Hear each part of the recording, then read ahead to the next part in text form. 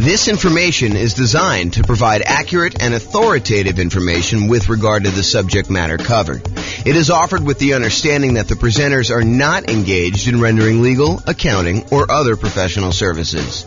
If legal advice or other expert advice is required, the services of a competent professional should be sought.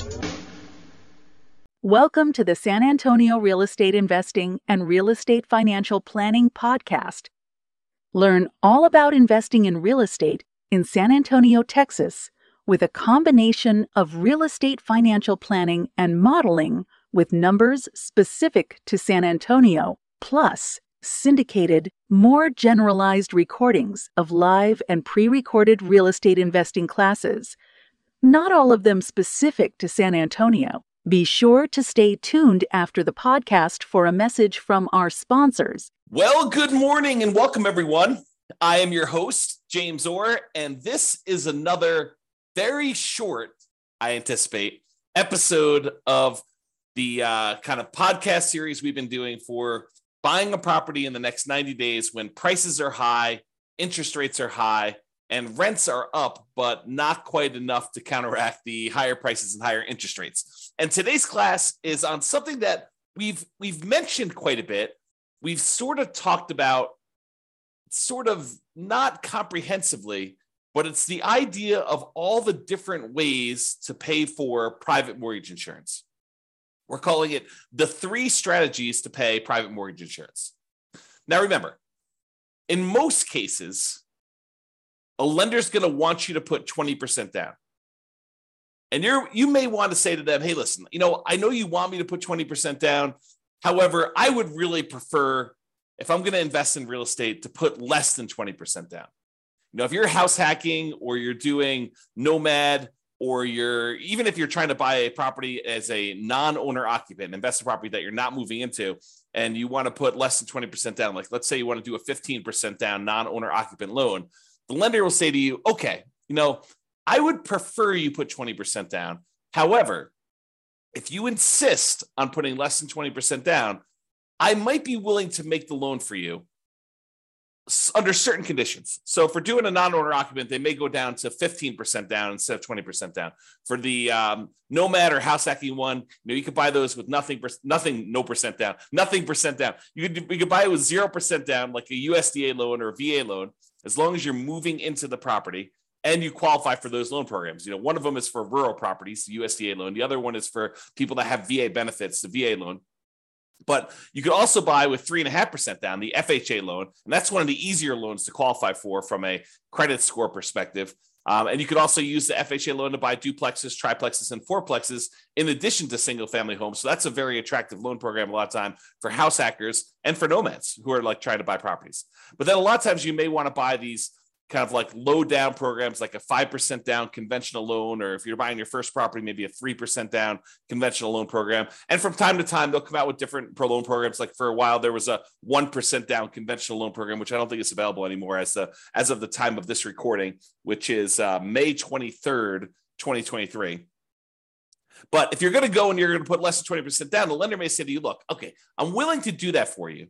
However, I'm probably going to give you a higher interest rate than what you do if you put 20% down. There's a little bit of risk to me, so I'm going to charge you a higher interest rate.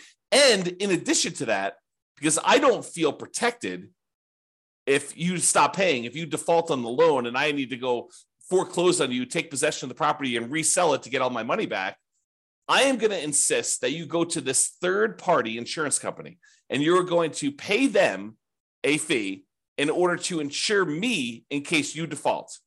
And they will protect me up to a certain amount on the property in case I need to foreclose on you and I need to sell it and I don't get all my money back. Okay. And so they may say to you, look, we're willing to do this. It's less than ideal for us. So we're going to charge you a slightly higher interest rate. We are going to insist that you pay this third-party company, a private mortgage insurance company, in order to insure us in case you default. Okay. So how do you pay this third-party company? It's not the lender. It's usually a third party, a separate company from the lender themselves that actually insures against them having a loss in case they need to foreclose. Okay, so the 3 ways to pay private mortgage insurance is number 1, an upfront lump sum fee. like a one-time, relatively large payment that is like a one-time insurance premium. It's almost like title insurance, right? With title insurance, we're not paying monthly, we're not paying yearly, we're only paying one time every time we have a transaction. So every time we buy or sell a property, we're usually buying or selling, providing or buying a title insurance policy, which protects the title of the property in case there's an issue with the record of ownership, which is what title is, or liens or encumbrances on the property. Then we have insurance for that.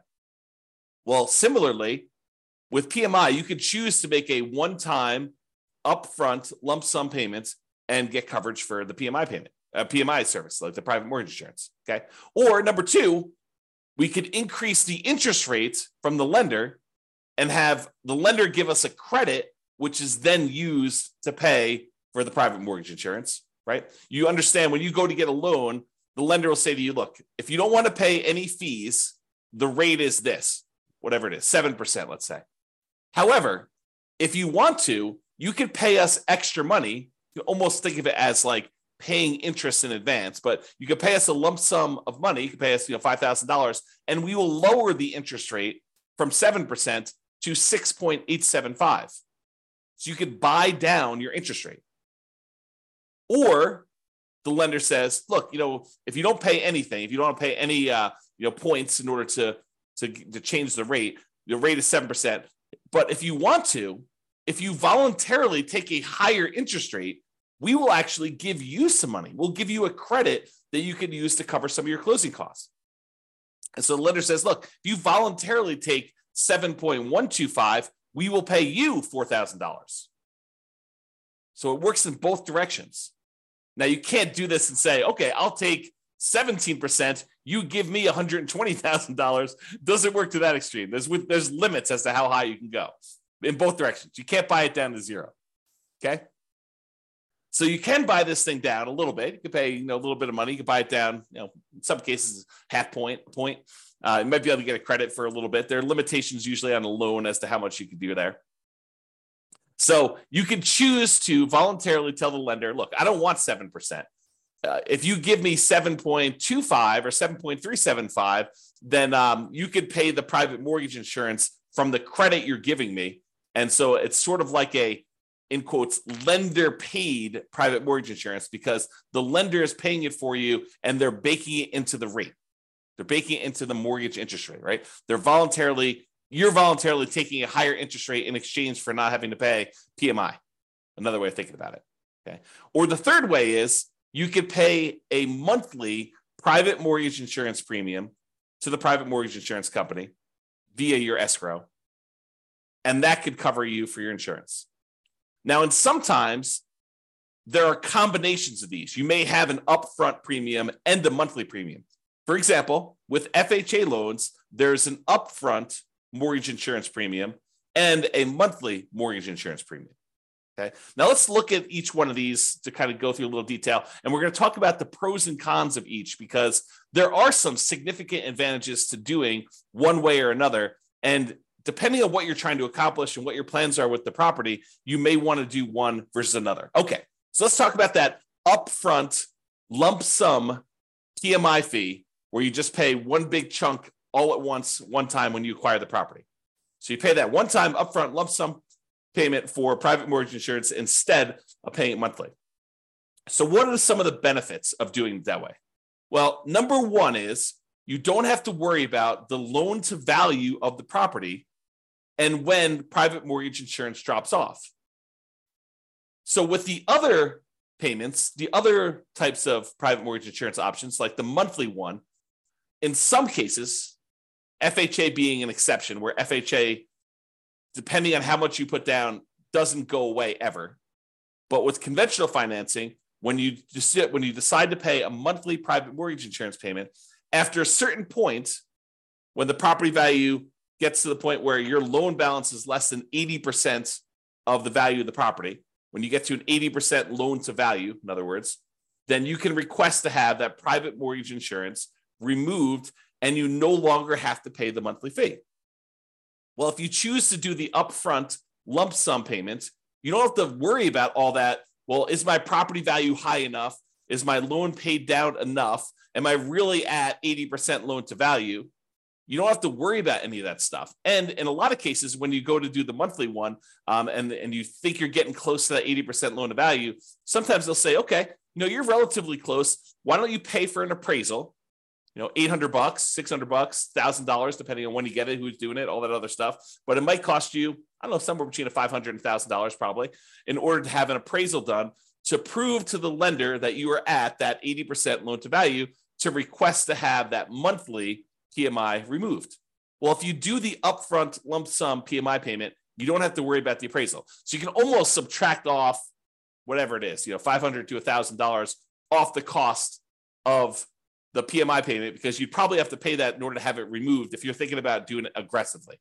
Now, if you just wait until, based on your original purchase price and the loan paying down to 80% loan to value, they probably will not require an appraisal at that point, because it's conservatively likely that you're at 80% loan to value then, and you might not have to pay for an appraisal at all. Okay, but talk to your lender to get the details of your specific loan and your situation and what they're going to require. Okay, so you don't have to worry about that loan to value and when the PMI is going to drop off, because you just paid it all up front, so it does nothing for it to drop off. It basically is in existence already. You paid a one-time upfront lump sum payment. You don't have to worry about anything monthly. Okay, now when you pay a whatever it is, lump sum upfront payment for your PMI, you don't have that increased monthly expense. You don't have a monthly PMI payment. So your cash flow is improved. You've reduced the expenses that you have on buying the property. And so your cash flow looks better, because cash flow is really all the income on the property minus all the expenses. And if you have a monthly PMI expense, then you no longer have that if you decide to pay an upfront lump sum PMI payment instead of the monthly. So if we know how much we're saving each month by not having to make a monthly PMI payment, and we know approximately how long that will last for, if we estimate, property values are going up around this, and that's a reasonable number to expect into the future, and my loan is paying down this amount in the first year and this amount in the second year, and we can look at in the future and figure out when we would get to that 80% loan to value. And you can look at that on the world's greatest real estate deal analysis spreadsheet. You can look up what the estimated loan to value is at the end of any given year on there. And you can see when about it will drop off to about 80% based on your kind of assumptions you put into the spreadsheet. So you can go look at that. And so you could say, okay, well, by paying this upfront lump sum PMI payment, wow, it's a tongue twister, versus doing it monthly, you could say, look, okay, I basically am saving myself $200 a month by not having to make this PMI payment for this amount of time. So I could look at what the overall return was, not having to make those payments on the amount that I had to invest. And you could calculate a return on investment for that. Now it's estimated, right? Because we really don't know until the future actually happens when the PMI, if you were paying it monthly, would drop off. It's possible property values go up a lot faster than we estimated, and it can come off sooner. It's possible that property values do not go up, that they go down, and that we have that PMI on there longer than we expected. So we're really doing an estimated calculation as to whether or not we should do this upfront lump sum payment and what the return is going to be on that by how long we might possibly have the monthly one. Okay. And it might be, when you're thinking about this, you calculate your return on investment for doing the upfront lump sum one, and based on not having to make those monthly payments, it might be better from a return on investment or cash flow perspective by taking the same money and instead using it for additional down payments and or buying down your interest rate. So when you look at these calculations, you say, okay, look, I've got an extra $10,000 sitting on the sideline, right? I've got all the down payment I need to do the deal. I've got my negative cash flow set aside. I got my reserves set aside. I'm all ready to go. However, I've got this extra 10K. What should I do with the 10K? Well, one option is I could possibly decide, instead of doing monthly PMI, I could pay the upfront lump sum PMI and not have to worry about a monthly payment. Okay, that's one thing. We could look at what the return would be on taking that money and doing that. We could estimate what the return would be. Or I can say, look, maybe instead of doing paying PMI up front, maybe I could take the $10,000 and add it to my down payment. So instead of putting whatever it is, 5% down, now maybe I'm putting 7% down or 8% down or 10% down, whatever it happens to be. So you could choose to do that. You can look at how that would improve your investment by using the world's greatest real estate deal analysis spreadsheet and playing around with this, saying, okay, what if I put 10K more in my down payment? How would that impact everything? How would that affect my returns? How would that affect my cash flow? I look at all those different things. Or instead of actually taking that $10,000 you have on the sideline and using it for additional down payment, you could choose to go to the lender and say, okay, Mr. and Mrs. Lender, what if I gave you $10,000? How much could I buy my interest rate down for? And they could tell you, well, for $10,000, that's about whatever it happens to be, 3.2 points. And so you could buy it down for, down to this if you decided to do that. And they may say, it's 0.875% percentage points better. So if you had a 7% loan, maybe it's down to 6.125 now. You're like, oh, that's pretty good. That would improve my cash flow by this, and that would be better for me. And you could plug that into the world's greatest real estate deal analysis spreadsheet, and you could calculate which one of those three options is best for you. Paying the upfront lump sum PMI payment, paying additional down payment, or buying down the interest rate and seeing which one of those three options gives you the best overall deal. And it might matter what you plan on doing with the property. And that's sort of the subtext of this, right? If you're planning on holding the property for 30 years and eventually paying off that loan completely, and you don't plan to refinance ever, then maybe buying down your interest rate is one of the better options because that savings lasts for the entire 30-year period. And you can look at that. Or maybe doing the extra down payment makes that sense. But if you're planning on selling the property within a year or two or three or four, you're using this as like a rocket booster fuel in order to grow your investment to a certain point, but you're really planning on selling that property and either 1031 exchanging into another property or taking the equity in the property after all your expenses, your true net equity, after all your expenses, and you're going to redeploy that money somewhere else, then maybe you don't want to buy down your interest rate. Maybe you do want to do an additional down payment, or maybe you want to just keep the money on the sideline and not do any of these options. So it's really up to you to decide what your plan is and what is the best use for your money, depending on what you're intending to do with the property. Now, when you do decide to do the upfront lump sum PMI fee, it does not hurt your debt to income, which is one of the benefits. So instead of choosing to have this extra monthly fee on there, the monthly PMI version, which would impact your debt to income, when you go to calculate and qualify for the next loan or even this loan, it is going to impact what your debt to income ratio is for buying the property. When you do the lump sum one, it doesn't. So if you were really close on your DTI numbers, one of the options could be for you to choose to pay the upfront lump sum PMI payment to improve your DTI and get below whatever ratio you need for that particular loan or that particular interest rate. But sometimes DTI will impact your interest rate in some cases. Okay. Especially if you're high, you get penalized if you go too high. That's what I'm thinking of. All right. So the benefits are, don't have to worry about loan to value. And when it pays off, you get improved cash flow and it does not hurt your debt to income ratio. Now, what are the downsides of doing this upfront lump sum PMI payment? Well, number one is you're paying a big chunk up front. You got to have that money. If you don't have the money, it's not an option, right? And if the market is appreciating very quickly and you have a very low interest rate, you're gaining equity and lowering your loan to value very rapidly, right? Because the market's going up, so your property value is going up, and the lower your interest rate is, the more you're paying in principal on that loan early on. It's lower interest rates actually pay a little bit more in principal payment with each payment that you're making. So if you got a low interest rate and property values are going up, then the spread is increasing quickly. And so your overall loan to value, the amount of your loan balance compared to the value of your property, is actually improving. And so you might not be paying that monthly PMI for very long at all. So in a fast appreciating, low interest rate environment, which we saw pretty significantly over the last, 5 years or so, you may be choosing to pay this upfront lump sum payment when you would be paying your monthly PMI for a very short period of time.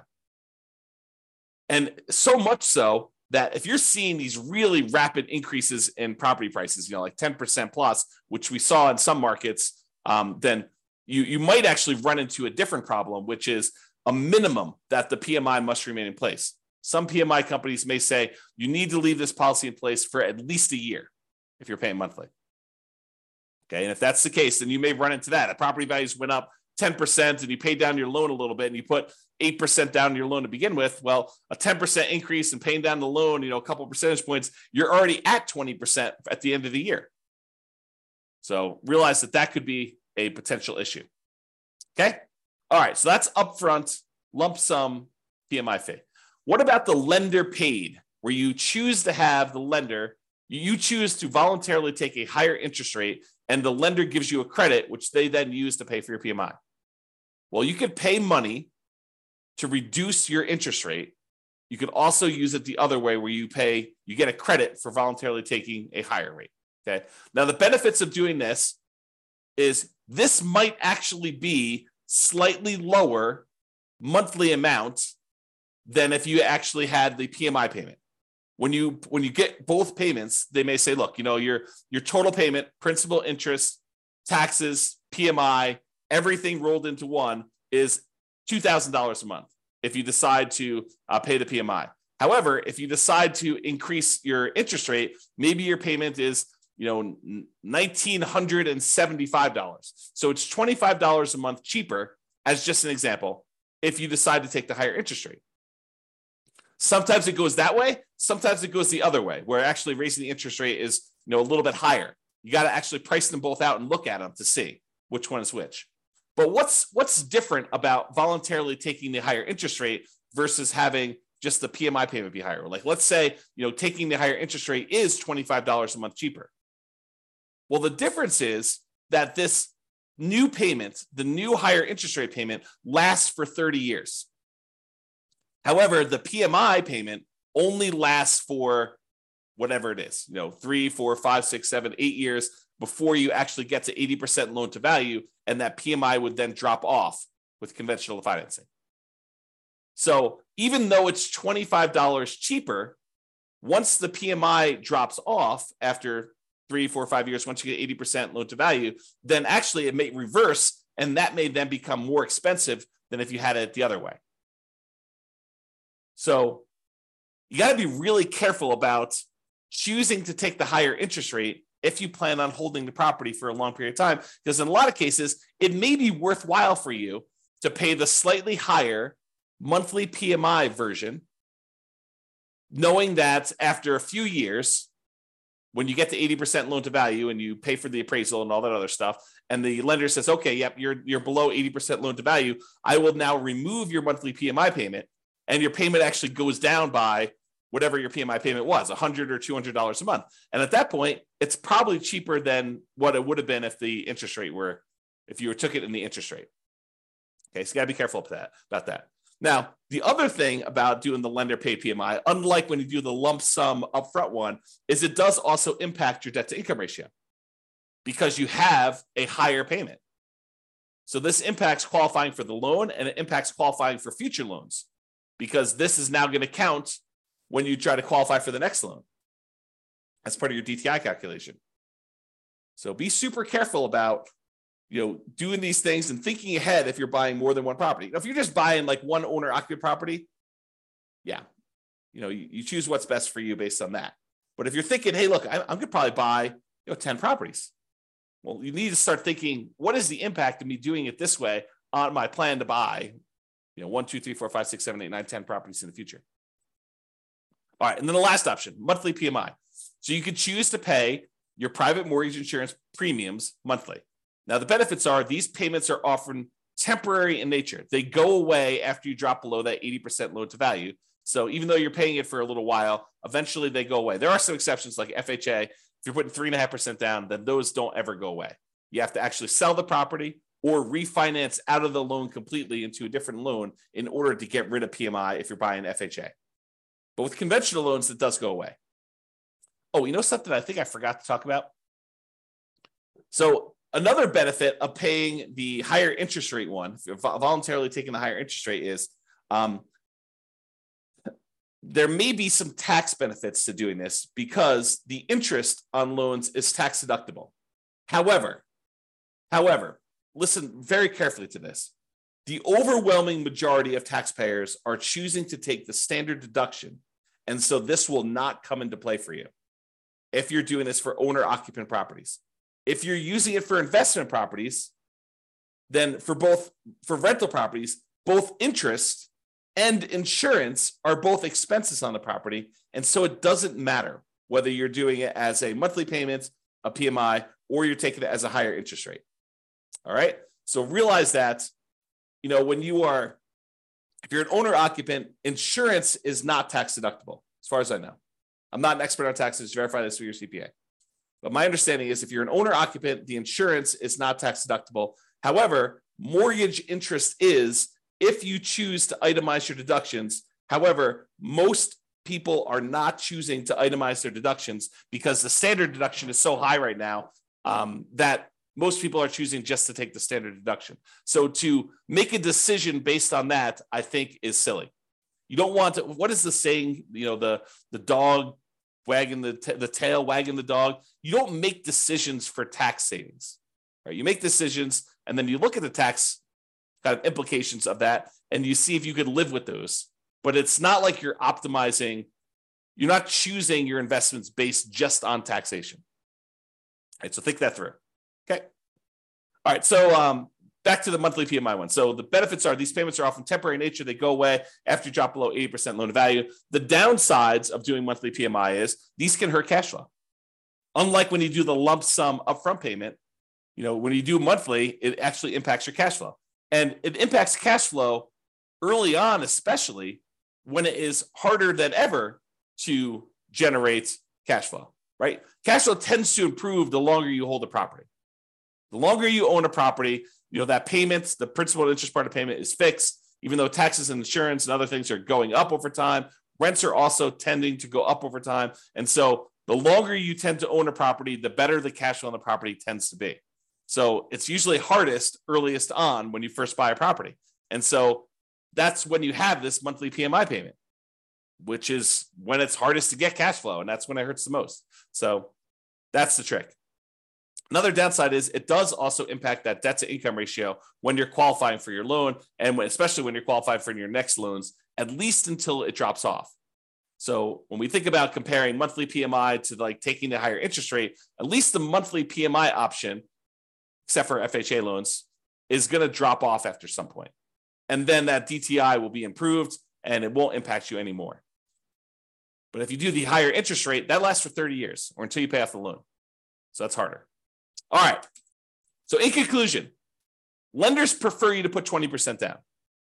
If you insist on putting less than 20% down, they may opt to make you pay, they may opt to make the loan, but might require you to purchase third-party insurance to protect them in case you default.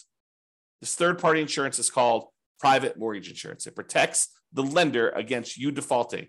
You pay for it to protect the lender because they would rather you put 20% down. You are insisting on putting less than 20% down. They're saying, okay, you twisted my arm. I will make you the loan. However, you need to actually protect me in case you default.